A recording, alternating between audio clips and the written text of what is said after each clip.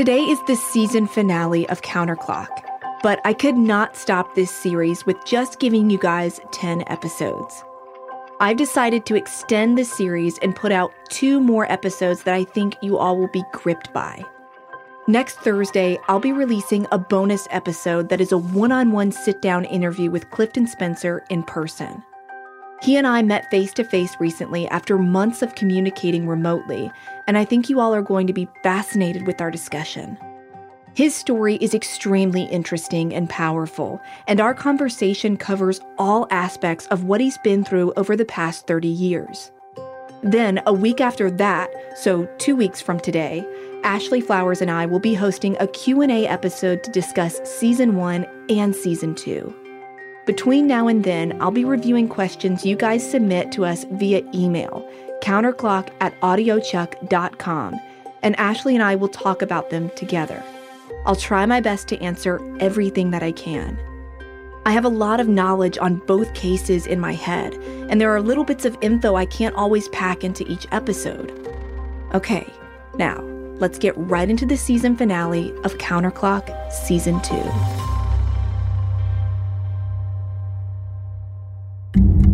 Someone fatally stabbed Stacey Stanton inside her apartment on February 3rd.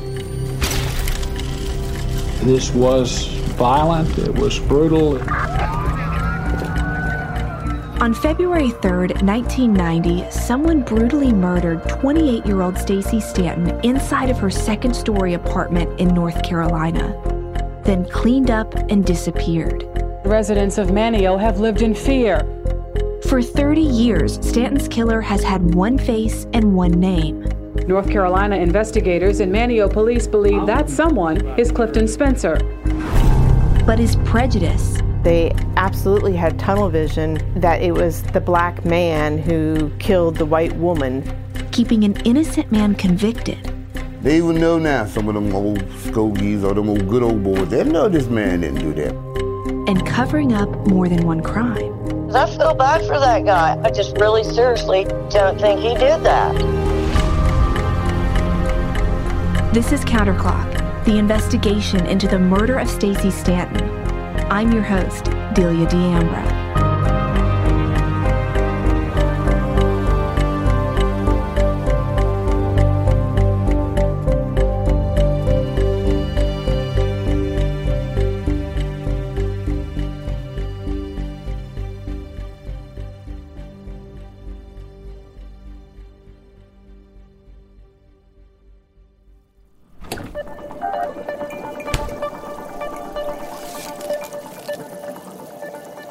According to a court order, when additional DNA testing on evidence in Stacey's case started, the North Carolina State Bureau of Investigation ran tests first. They used evidence samples pulled from the disarray of storage boxes in the Dare County Sheriff's Office. A lot of the evidence hadn't been stored properly, so the lab was up against tough odds from the start. Still, at least they had some stuff to work with.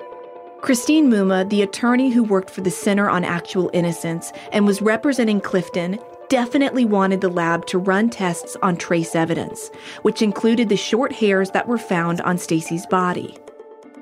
She also wanted tests ran on small amounts of blood found on the paper towel left in Stacey's kitchen. There was also the matter of that green-colored washcloth that had been found outside of the apartment in the street. Original luminol test reports from the SBI in 1990 read that the washcloth had detectable blood specks on it. So to Christine, it was important that that also get tested. The main point of all of this testing was to extract DNA profiles from the pieces of evidence. Christine wanted to know if any of Patty Rowe and Mike Brandon's DNA was on any of the evidence. She also wanted to prove, once and for all, that Clifton's DNA wasn't on any items, thus excluding him as a contributor and helping his claim of innocence. This DNA testing was especially important because by this time, Patty had recanted her 1990 version of events. She now stated that she could no longer be Mike's alibi for the early morning of February 3rd, the potential window of time Stacey was killed in. In 2004, Patty was unequivocally pointing the finger at Mike, identifying him as Stacy's killer, and she said she would swear to that if police put him into custody. Immediately after that, though, nothing really happened. But a few months later, in January 2005, the search warrants were granted, which required Patty and Mike provide their DNA. Authorities in central North Carolina obtained a vial of Patty's blood, and police where Mike was living at the time in Beaufort County got cheek swabs from him. By the start of 2005, it was finally time to begin performing the forensic tests on the evidence. Then wait for the results. According to court paperwork, the SBI lab was limited in what specific DNA test it could run on the hairs found at Stacy's crime scene. For hair evidence, the SBI lab was only able to conduct what's called STR testing. STR DNA analysis on hairs requires the hairs you want to test include a root. If the hair you want to test doesn't have a root, your next best option is to perform what's called mitochondrial DNA sequencing. The problem was, at the time in 2005, the SBI lab wasn't capable of doing mitochondrial DNA sequencing. So, essentially, because the SBI lab could only do STR testing, and many of the hairs in Stacy's evidence didn't have roots, they couldn't do a whole lot to help identify the DNA in the hairs. The SBI lab wasn't a complete bust, though. Staff there ran tests on other pieces of evidence and found the following. There were numerous Caucasian head hairs and pubic hairs found in the tapings taken from Stacy's body, but only one of the hairs was suitable for the SBI lab's available STR DNA testing. That single hair was determined to be Stacy's, therefore no further DNA testing was done on it. According to documents from September 2005, when SBI lab techs swabbed the paper towel from Stacy's kitchen for skin cells, they found a partial DNA profile. The profile had a mixture of alleles. Alleles are what identify versions of our genes. Stacy couldn't be excluded as a predominant source of the alleles, which meant most of the mixture was probably her DNA, but there were other alleles present on the paper towel that weren't hers. Those extra alleles were determined not to be Clifton's, but the lab couldn't exclude Mike or Patty as possible contributors. The next piece of evidence the SBI took a close look at was the washcloth from the street. Technicians found a male DNA profile on it, but the profile did not match Clifton or Mike. They ran the profile through CODIS and other criminal databases to check it against known offenders, but no match came back. So that makes me think two things about the washcloth. One, maybe it was dropped by the killer and the DNA on it was theirs and they just never committed any other crimes. Or two, the washcloth is a total red herring and has nothing to do with the crime. How, or if the washcloth even fits into the crime, is still a mystery to Christine Mumma, Clifton's post-conviction attorney. It was a washcloth found down the street that had blood on it, so I don't know how often are you going to find a washcloth with blood on it down the street from a crime scene where there's someone who's been bloodily murdered. So we did test that washcloth as part of our testing. Did it come back to anybody? No. In addition to the SBI lab performing DNA testing, the court also agreed that LabCorp, a private lab, should test the physical evidence. Unlike the SBI, LabCorp was equipped to conduct mitochondrial DNA sequencing. They could test hairs that didn't have roots. According to documents from June through October 2005, LabCorp determined one of the short hairs found in Stacy's right hand and one short hair found in the slash wound in her breast excluded Mike and Clifton's DNA, but not Patty or Stacy's. The lab couldn't narrow it down any further because of the deteriorated state of the hair sample. Next, they ran a test on a hair found in Stacy's left hand. It wasn't a match for her, Mike, Clifton, or Patty, which is strange, but really there are only three explanations. One, maybe it was just a hair floating around in the apartment, I mean, after all, the ceiling fan was reported to be on for hours before evidence was even collected. Or 2, that hair could have gotten on her hand from so many people being inside of the crime scene, basically contaminating it. Or 3, there is someone else we should be looking for who has stayed completely off of everyone's radar. According to the LabCorp report, none of the other hairs found on Stacy's body were in good enough condition to provide any conclusive results. The next piece of evidence LabCorp tested was the paper towel from the kitchen. Technicians found a mix of alleles on it, just like the SBI lab had. The results indicated that some of the alleles could be Stacy's, and at least one could belong to Patty and possibly Mike, but none of the alleles on the paper towel belonged to Clifton. The report stated that more precise testing needed to be done, but that didn't happen, or at least it's not documented that I can find. Technicians with LabCorp also tested the green washcloth that was found on the street. They determined, just like the SBI had, that a male DNA profile was on it, but the profile wasn't a match for Clifton or Mike, and it didn't have a match in CODIS or any criminal database. With a lot of DNA testing now complete and the results proving that Clifton's DNA was not on critical pieces of physical evidence, Christine focused even more on exonerating him. She requested the SBI's full investigative volumes on the case. She wanted those to help build her argument that a lot of things had gone awry in the initial investigation, and there was substantial evidence to prove Clifton was innocent. She had to get the DA to sign off on the request for the SBI's files, though, and furthermore, get the SBI to cooperate. It took more than a year for that to happen. On February 21st, 2007, the SBI handed over to Christine copies of the full case file. It was hundreds of pages of information and transcripts. Some documents were handwritten, others were typed. It was going to take time to get through it all, but she knew whatever she found was going to help show Clifton was wrongfully convicted. Here's what's interesting, though. 5 months, almost to the day that Christine received the SBI's files, while she's trying to get through them and prepare her case, the North Carolina Parole Board did a complete 180 and granted Clifton parole. On July 20th, 2007, Clifton walked out of Harnett Correctional Facility a free man. Sure, he would forever have the felony conviction on his record, and he'd be on supervised probation and monitored, but he was out. At that point, Christine says her passion to clear Clifton's name didn't fade, but a huge part of her and the Center on Actual Innocence's goal all along had been to get Clifton a new trial with the hopes of getting him out of prison. When he was paroled, technically, they'd reached a big part of the end goal. Now, Cliff's case is harder because he's out, right? So going through all this, what you want in the end result is to get him a new trial, to get him out. Unless you can identify the true perpetrator, you're not going to get him exonerated.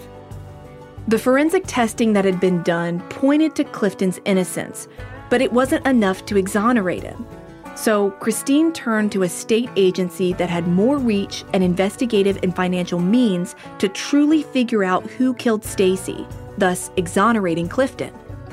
This agency is the North Carolina Innocence Inquiry Commission.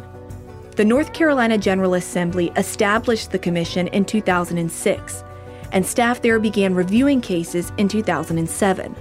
But this agency, which held so much promise, would prove to be more of a hurdle to the case than a help.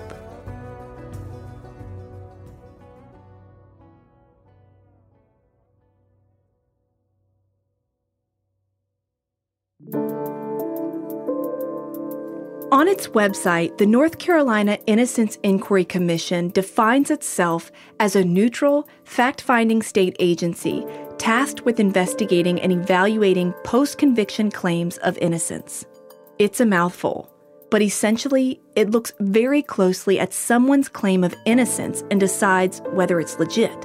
The agency has more direct access to case evidence and has the financial means to pay for additional DNA testing. Here's Christine Mumma again. We were really committed to doing whatever we could in these cases, but DNA testing was very, very expensive.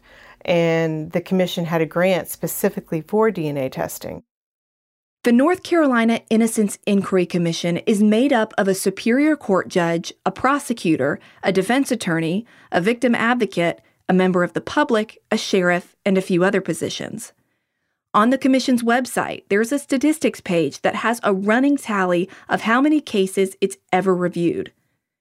The data shows that in 14 years, the commission has reviewed more than 2,800 cases and only exonerated 12 people. Christine says the commission's criteria for finding actual proof that someone is innocent is stringent. She was aware of this when she wrote a letter recommending Clifton's case to the agency in June 2010. She felt there were so many glaring facts that showed Clifton was innocent, and she was hopeful the commission would recognize that and be able to do and pay for the work to prove it. Unfortunately, the commission operates in total independence. Christine says after she submitted Clifton's case and the commission decided to investigate it further, the work they did on it and whatever findings they made have never been shared with anyone. And the commission had the power to go in and search for evidence. They could actually conduct a physical search. And there's been so many cases where we've been told evidence has been destroyed or it's lost, or, you don't know whether somebody's actually gotten up out of their chair and done a search in response to our request. But the commission staff can go in and actually do a search. And they have found evidence in many cases where we've been told all the evidence is destroyed, but we don't even know what they found.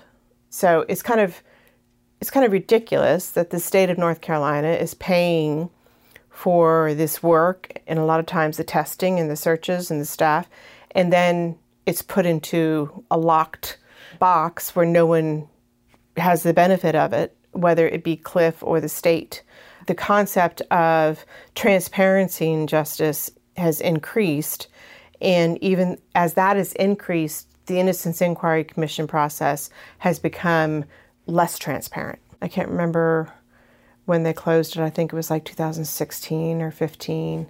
And they didn't exonerate him. They did not. They didn't even take it forward to the 8-member panel, which is a problem because they had it for 5 years. They did a lot of testing. They probably obtained some files that I had never obtained, and now we can't get access to them.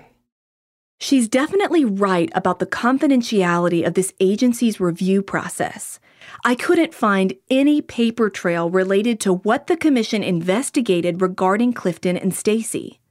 It's all sealed away in their records. According to the commission's website, in order for staff to review a claim, there has to be credible and verifiable evidence of innocence, or new evidence that was not available prior to a plea. North Carolina law prohibits the commission from reviewing procedural errors in court. They have to look solely at the facts of the case. But again, they do this in complete confidentiality. Once their review is done, they can turn over additional evidence of a crime or proof that the defendant is not the true perpetrator to law enforcement. But again, that's only if they choose to ultimately. The commission has been very, I would say they're territorial and resistant to change, which is the problem in our justice system overall. I emailed a page of questions to the commission's Associate Director, Beth Tanner, to learn more about what the commission did with Clifton's case. She replied to many of my inquiries saying she couldn't answer due to the commission's confidentiality policy. Not surprising. She did confirm for me, though, what Christine had said, which is that the commission closed its review of Clifton's case in 2016. Beth verified that commission members did not present anything after 5 years of investigation to the 3-judge panel that could have found Clifton's claim of innocence was true. I asked Beth if a court-ordered preserve and protect order I'd uncovered that the commission slapped on the Dare County Sheriff's Office and DA in 2011 was still binding. Remember, this document ordered both the DA and the sheriff to preserve the physical evidence in the case. Beth's response to my question was disappointing. She said when the commission closed its review of Clifton's case in 2016, the DA and sheriff in Dare County no longer had the duty to preserve case evidence. So, who knows what's happened to it now, or where it might be? Everything could have been destroyed. I submitted Freedom of Information Act requests to both the sheriff's office and the district attorney, inquiring if they were still abiding by the order. But literally, in 8 months, I have received no response. Here's Christine again. When the commission starts working on a case, they automatically, in every case, send an order to preserve. Because if law enforcement can dispose of evidence if they follow the statute, and Cliff's out, so they have no obligation to keep it because he's out. And so the statutory law is you only have to preserve it for as long as he's in. And actually, it could be destroyed now because the commission has closed the case. So that order is only for while they're investigating the case, and they closed the case in 2015 or something. So right now, who knows whether they kept it or not. One question Beth Tanner didn't answer in my email was why the commission never released an official reason for closing its review of Clifton's case without recommending it for a hearing. She said she couldn't provide me with that information. It was confidential. The only document that gives me an inkling as to why the commission did what it did is the formal case closure letter it sent to Christine in 2016. It reads in part, "The Commission has completed its review of your claim and has closed your case. During the Commission's review of your claim, the Commission located physical evidence collected at or near the crime scene. Significant testing was conducted on several items. However, results of the testing do not further your innocence claim. Additionally, the Commission conducted numerous interviews, including but not limited to an interview of Tyrell Charity. After conducting the interview, the Commission obtained an affidavit from Mr. Charity, a copy of which is enclosed. Although the information provided in the affidavit may be viewed as favorable to you, the affidavit alone, in conjunction with the remainder of the Commission's investigation, is not sufficient to move your case forward. At this time, there is no other credible and verifiable evidence of innocence on which the Commission can proceed. Your claim will not be considered again unless there is new, verifiable, credible evidence that has not previously been considered by a jury or a judge." Did your ears perk up when you heard the name Tyrell Charity? Yeah, mine did too, because until I read that letter and the attached affidavit, I'd never heard Tyrell Charity's name come up in this case. He was an entirely new character. But what he told the Innocence Inquiry Commission just 4 years ago is an all too familiar story.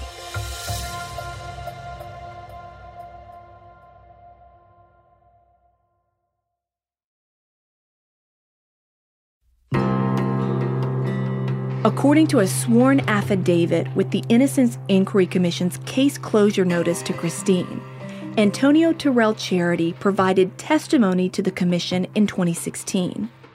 This would have been at the very tail end of the commission's investigation and review of Clifton's case. Antonio swore in the signed statement that he'd known Clifton Spencer and Mike Brandon since childhood. He said Mike grew up to become a jealous man and was violent towards women.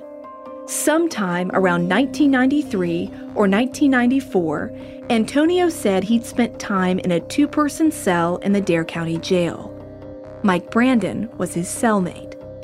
Antonio admitted he couldn't remember everything Mike said to him, but while they were housed together, Mike admitted to him that he, quote, had taken care of Stacy, end quote.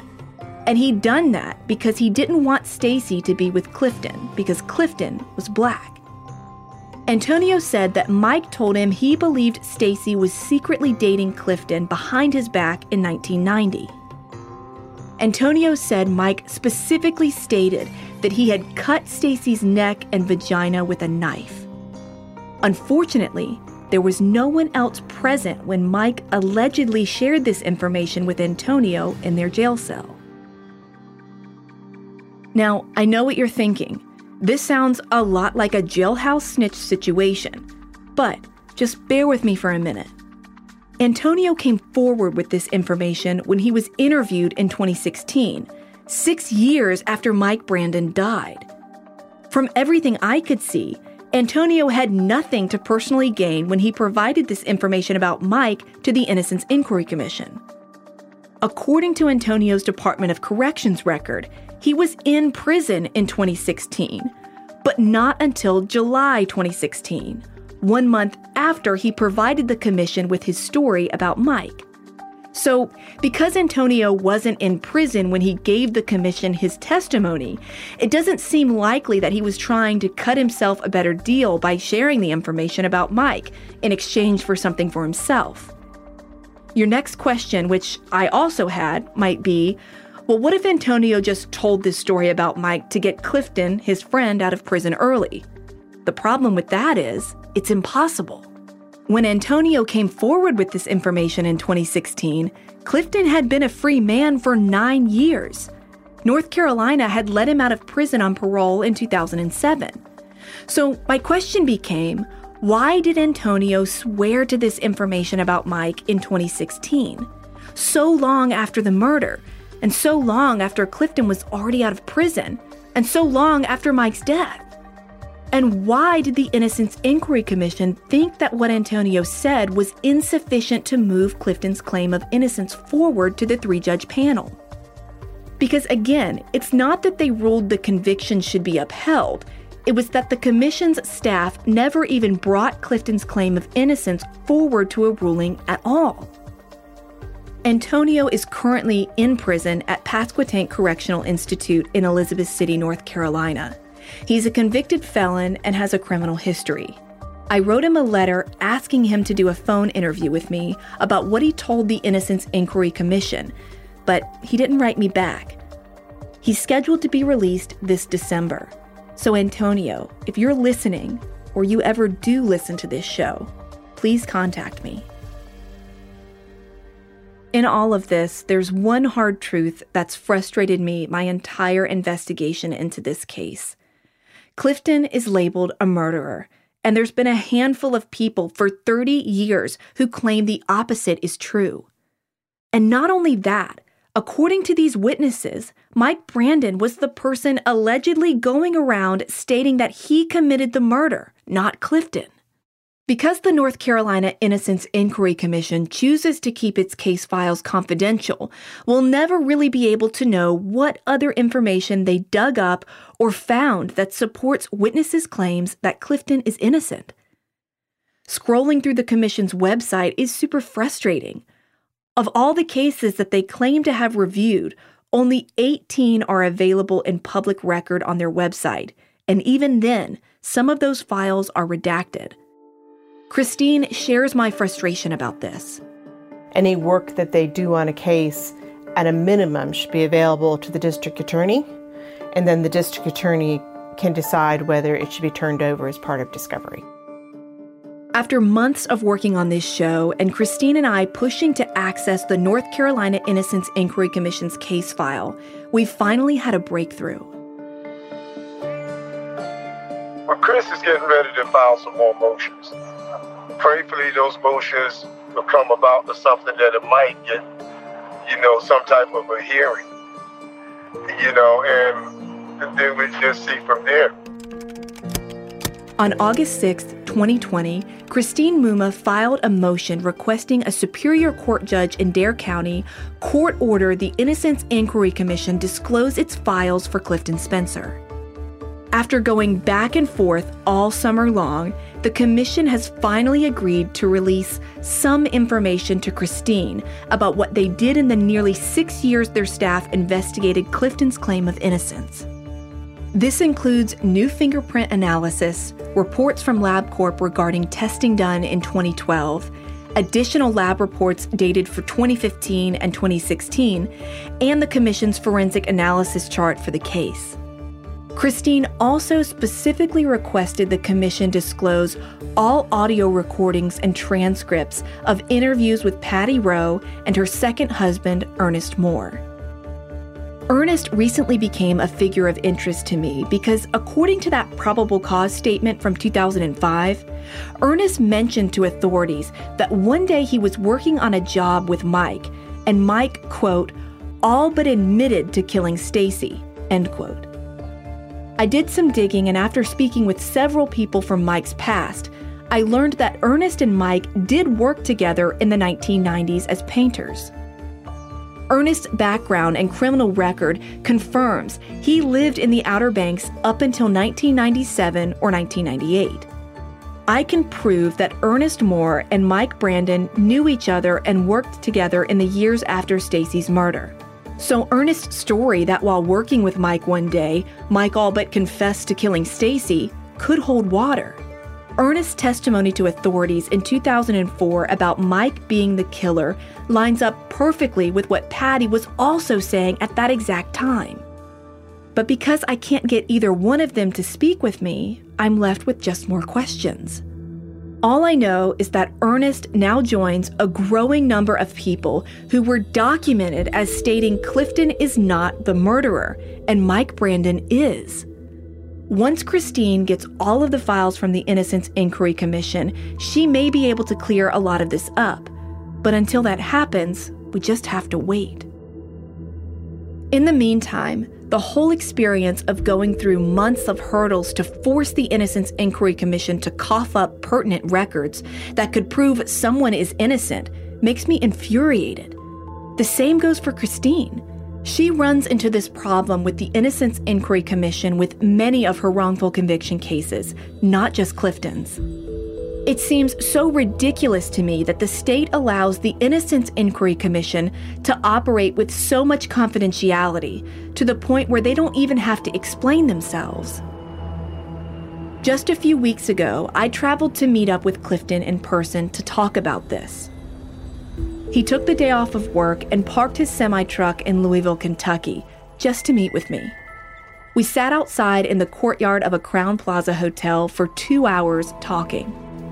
He remembers well when staff from the North Carolina Innocence Inquiry Commission took his DNA sample to use in their review process. When I did meet with him, it was almost like a touch and go type of thing. It was a swab, of saliva, and they put it in a Ziploc bag, and that was it.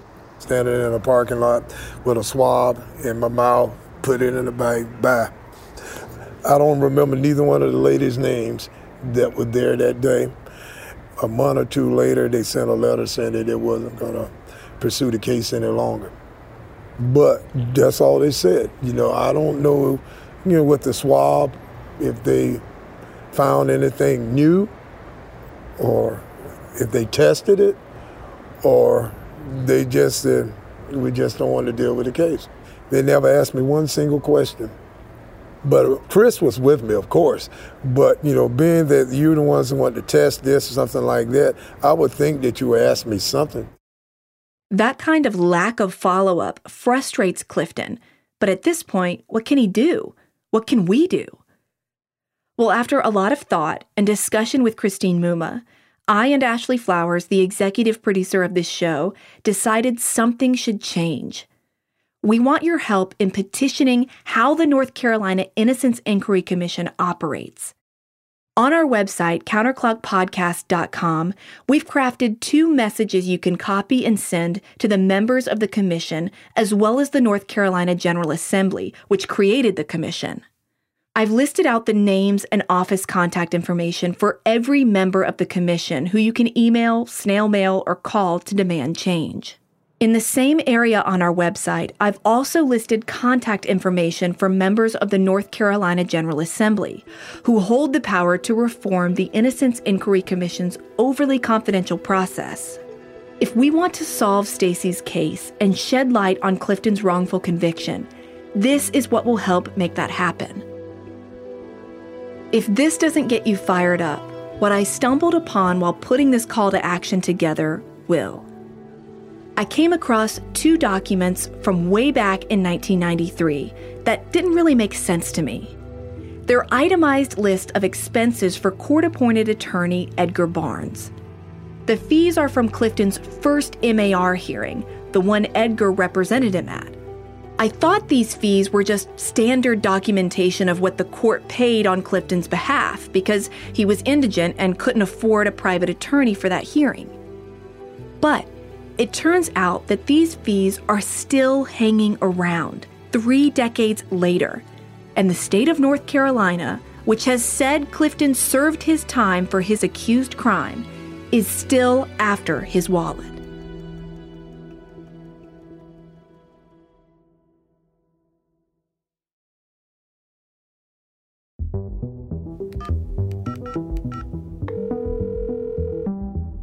In June and July, I made calls every week to the Dare County Clerk of Court's office.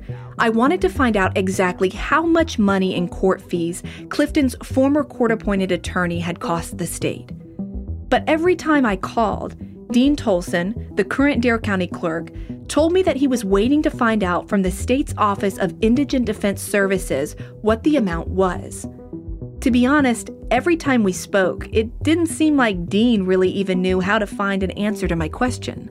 Dean's hesitation and inability to give me an answer was the same kind of response Clifton got when he tried to sort out the issue right after he was paroled in 2007. At that time, Dean Tolson wasn't the clerk. A woman was. When I first got out, the first thing I did was I went up there to the clerk of court's office in Manio and tried to set up something so I could pay it. And I don't remember the lady's name that was a clerk of court at that particular time, but it was like $10,000 then. I said, and she wanted it all. I said, I don't have $10,000. I'm just getting out there. I don't have it, I said, can we make some payments or something like that? Then she suggested, well, I suggest that you go and get an attorney and let him come back and file the pay. So that's another $1,000 or something I got to pay an attorney to get them to do this. I said, well, I can't afford that right now. I wanted to do something with you guys, work something out. And so she told me, well, I said, that's the only other way. And I told her, I said, I guess I'm not going to be able to pay it then if you want it all at one time. After my conversations with Clifton, looking at the documents from 1993 and a few brief conversations with Dean Tolson, I'd heard that the amount he owed was everything from $3,000 to $8,000 to $9,000 to $10,000 and possibly more. There was no consistency and no real record that I or Clifton could easily access that could be trusted as accurate. In July, I wrote to the interim executive director of North Carolina's Office of Indigent Defense Services, also known as IDS. I finally got a straight answer from the interim executive director, Whitney Fairbanks. According to IDS's current records, in total, by the end of 1994, the state of North Carolina had paid $13,803.01 in attorney's fees for Clifton. Because Judge Gary Trawick ruled against Clifton in the first MAR hearing in 93, Clifton remained in prison until 2007, and obviously he was never able to address the outstanding attorney's fees the state had fronted him.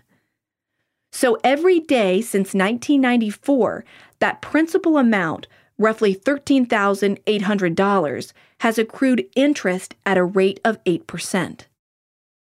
As of the 1st of August 2020, the amount of money North Carolina is still seeking from Clifton is $41,867.94, and it's still growing. That is a big sum of money for anyone to pay, let alone a felon who struggles to hold a steady job because he's got a murder conviction on his record. There's a lot of stuff that I couldn't do because people look at my background, they'll look at that I was convicted, and that's there. So it stopped me from doing a lot of stuff that I really wanted to do. Whitney Fairbanks from IDS told me that her agency is required by state statute to seek compensation for attorney's fees from a defendant who has had a judgment placed against them. If fees are not paid at the time of a legal disposition, in Clifton's case they couldn't be because he was in prison, then the fees are converted into a civil judgment which accrues interest. That's why the outstanding fees are so high. Whitney says this happens to a lot of men and women who go to prison and don't know that their fees are growing larger and larger every year. Clifton's case is just one of many cases IDS manages and is trying to keep track of. Whitney says one way IDS is able to recoup fees without directly interacting with the defendant is through the Department of Revenue. That entity seizes a defendant's state income tax return. This is exactly what happened to Clifton. In 2008, the North Carolina Department of Revenue began intercepting Clifton's North Carolina state income tax return. They then redirected the money to IDS to pay down the outstanding fees. But after 7 or 8 years of doing that, the money recovered barely made a dent in the grand total with IDS. According to records, IDS, via the Department of Revenue, only collected about $1,500. It threw that towards paying down the nearly $41,000 Clifton owes. It's a drop in the bucket, essentially. The principal of Clifton's initial fees has never gone down, but as the interest on that principal amount grows, every day it only puts him further in the hole. I tried and I tried and I tried, and it's not fair. It's really not fair. Whitney Fairbanks says that the scenario that is playing out for Clifton is an all too common occurrence with many, many criminal defendants. She ended her email to me with that thought and a very interesting statement about Clifton. She wrote, quote, "It is IDS's position that there may be remedies available to Mr. Spencer, particularly the strong suggestions of wrongful conviction that can never be formally resolved, and our recognition that a challenge to the validity of the judgments would likely involve complex litigation." End quote. What Whitney is telling me is that her office realizes Clifton has a very strong case that he was wrongfully convicted, and she recognizes that there may never be a way for that to be proven without a never-ending legal fight. So, her office is willing to consider remedies to address his large debt. When I asked her to clarify if IDS will consider forgiving or greatly reducing Clifton's outstanding debt, her answer was yes, in a way. Whitney told me when I called her to follow up that IDS can consider settling with the defendant on the fees they owe if IDS determines there's cause for it. After my repeated inquiries and Christine Mumma writing a letter to IDS, it's my understanding that IDS is now considering taking a path to reduce Clifton's debt. But I don't know the specifics beyond that, and to be honest, it's not something I should be involved in ironing out. I just wanted to make sure it was at least being addressed, and these government entities couldn't just keep playing the blame game and not giving anyone, especially Clifton, a straightforward answer on how to resolve it. I'm glad I was able to get the right people's attention about this issue. If you're out there in a similar situation or have someone you know going through what Clifton is in regards to outstanding fees, contact the North Carolina Office of Indigent Defense Services. Don't just keep existing with confusion. Demand answers. Demand that people do their jobs. After all of this work, one undeniable roadblock I've wrestled with during my entire investigation is that Mike Brandon is dead. Also, his sister Tina is dead. She's the person who first found Stacy's body. In fact, all of the blood relatives in the Brandon family are dead. Mike, his parents, his siblings, everyone is gone. The only people living that I believe could know anything about Stacy's murder that Mike may have known are Patty and maybe his now adult son, Mike Jr., but neither of them will speak with me. Ernest Moore, Patty's second husband after Mike, also won't respond to my calls or letters. Because there's been nothing but silence from these critical players in this story, Christine says getting any real answers about who killed Stacy is limited. According to her, the likelihood at this point that Clifton could ever be exonerated is incredibly low. What blows my mind is that according to Christine, under today's legal standards, she says there is almost zero chance that the case and evidence the prosecution presented in 1990 would ever go to trial today. I don't believe that could ever have been a capital trial. The death penalty was clearly being used as a threat, as it still is today. Former District Attorney Frank Parrish said as much in his letter to the State Parole Board on Clifton's behalf in the early 2000s. So if everyone agrees that the state's case against Clifton would never hold up in court now, that left me pondering the question, what can be done to clear Clifton's name? Here's Clifton again. I do pray that I'll find a way to show that I didn't do this, so I can at least get that off my record, and I can show to the people that I'm not an animal as they proclaimed that I was. And I just pray that this thing will turn up and they will find out who actually was the perpetrator. After talking it over with Christine, I learned there are only a few options available to exonerate Clifton. Option 1. He could get a pardon, but historically pardons aren't given out unless someone is formally declared innocent. Even in the best case scenario, which would be a North Carolina judge hearing the case and deciding to declare Clifton innocent, that wouldn't really mean anything unless Clifton is able to obtain a pardon from the North Carolina governor. And historically, governors aren't just handing out pardons to people unless the true perpetrator of a crime has been identified or there's exonerating DNA evidence. Neither of those things have happened currently in Clifton's case. Option 2. Christine could file a motion for a new trial based on new evidence coming to light. But the evidence or information would have to be something new that comes up, or maybe even out of this podcast that wasn't known prior till now. Only then could Clifton get a new hearing. The advantage of a podcast is word gets out. Somebody is out there that knows more than they've said, and maybe that will happen with this. According to Christine, it's very possible the North Carolina Innocence Inquiry Commission's investigative file might include some type of new evidence that Clifton wouldn't have had access to prior to any of his MAR hearings.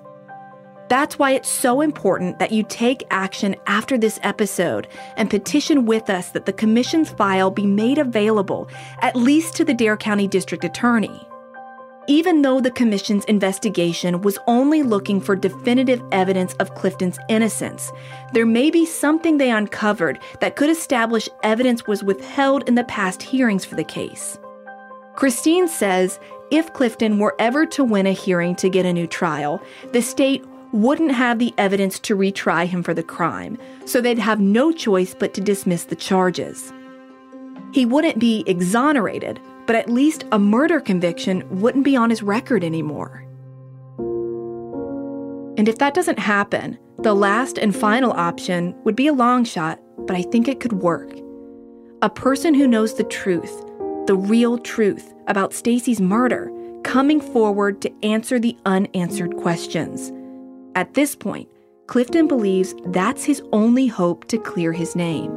In this day and age, it's always been DNA that's exonerating people. And I don't know if there's anything that's in, as far as the evidence that's left, that hasn't been tested that could, be helpful for me. That our judicial system is not really, it doesn't work. It doesn't work at all. Being that you're originally from that area, is do the best you can and let your voice, be heard through what you write. And that podcast, because, there's still a lot of people that's there. It might be some people that know more information that might come out after all of this and say, look, this is what I need, this is what I know about this. You never know. You never know where a person's heart will be after when somebody brings this back up and put it in the limelight. If you can put facts in your podcast, and or either things that's very questionable. You know, it'll get people starting to think, and you never know who's going to listen to the podcast. That's who might hear it. They might reach out with something else for you, or because there's going to be some stuff said one way or the other. New information will not only provide more answers that would benefit Clifton, it will give answers to the Stanton family, a family that's been wanting answers for 30 years. Throughout most of my investigation, I've been in touch with the only living member of Stacy's family who wanted to be involved in this podcast, her younger brother, Edward. A few weeks after I first messaged him, he expressed interest in my investigation. We talked on and off for a few months, mostly through his wife writing back to me speaking for him, but eventually he agreed to provide me with some of his own comments about this case and his sister's murder. His wife wrote me this message that I had a voice actor read in first person. Stacy was 3 years older than me. At the time of her murder, I was in my mid-20s and had actually just celebrated my 25th birthday in December 1989. Stacy and I were always especially close. Stacy was home in New Jersey for Christmas, and while she was there, she said that she felt the lowest she'd ever been before in her entire life. When our family was told that Stacy had been murdered, we were in disbelief. When the police made an arrest and the trial followed, we stayed in New Jersey. We were never sure who committed the murder, and we wanted more information. I always thought it was Mike Brandon or someone else who did this. I believe the black man who was arrested may be innocent, and it was all a big cover-up in that town. Edward ended his message saying that he wanted to tell you, the listeners, that his big sister Stacy was very friendly, loved life, and was usually super happy. She knew everyone like a friend, and what he misses most about her is the great, fun times that they had together. Times that were cut short far too soon. As I wrap up working on this case and my investigation is coming to a close, the final thought I'm left with is you have to make up your own mind about who really committed this crime. Right now, there's no court determining that. There's no jury weighing any evidence. You have to decide if you think justice has been served or if you think injustice is still happening. You have to make up your mind about whether Clifton Spencer was wrongfully convicted and is still being punished in many ways for something he didn't do. When you look at the timeline of what happened to him in the wake of Stacy's murder, it's all very shady. For years, the courts and judges in North Carolina kept denying clear arguments that pointed to Clifton's innocence, and the parole board would not let him out of prison even though he was eligible. Then, magically, as soon as his post-conviction attorney, Christine Mumma, starts digging and actually having evidence retested, the state decides to let Clifton out. He has his freedom, but a lot of his life was taken and is still being stolen by the state of North Carolina. He can't get certain jobs, he has no retirement, and has a mountain of 30-year-old legal debt that North Carolina expects him to pay. Getting out of prison didn't give him his life back. The state is still holding him in a grip, just not behind metal bars anymore. True freedom will be a reversal of his conviction and a court exonerating him.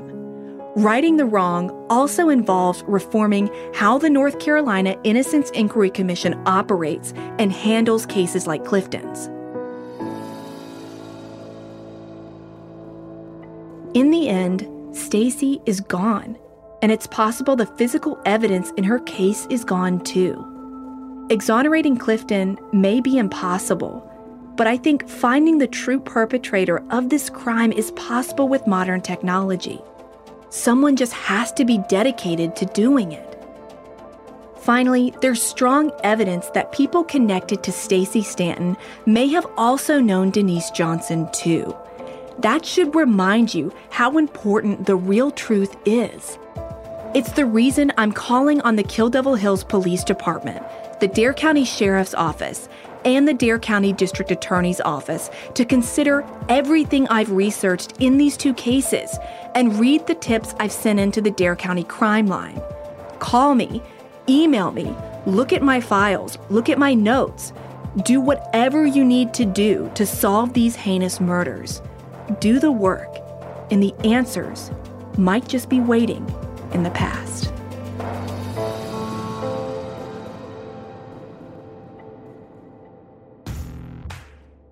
Thank you all for tuning in every week. Investigating what happened to Stacey Stanton and Clifton Spencer has been a journey. Continuing to follow leads in Denise Johnson's case is a mission I will always be on. I'm really glad you guys have stuck around to join me. Next week, be sure to tune in for the bonus episode with Clifton and me. This one will be a raw discussion where we'll discuss several angles of the case. I also want to let you guys know, many of you have written in asking, how can we help Clifton?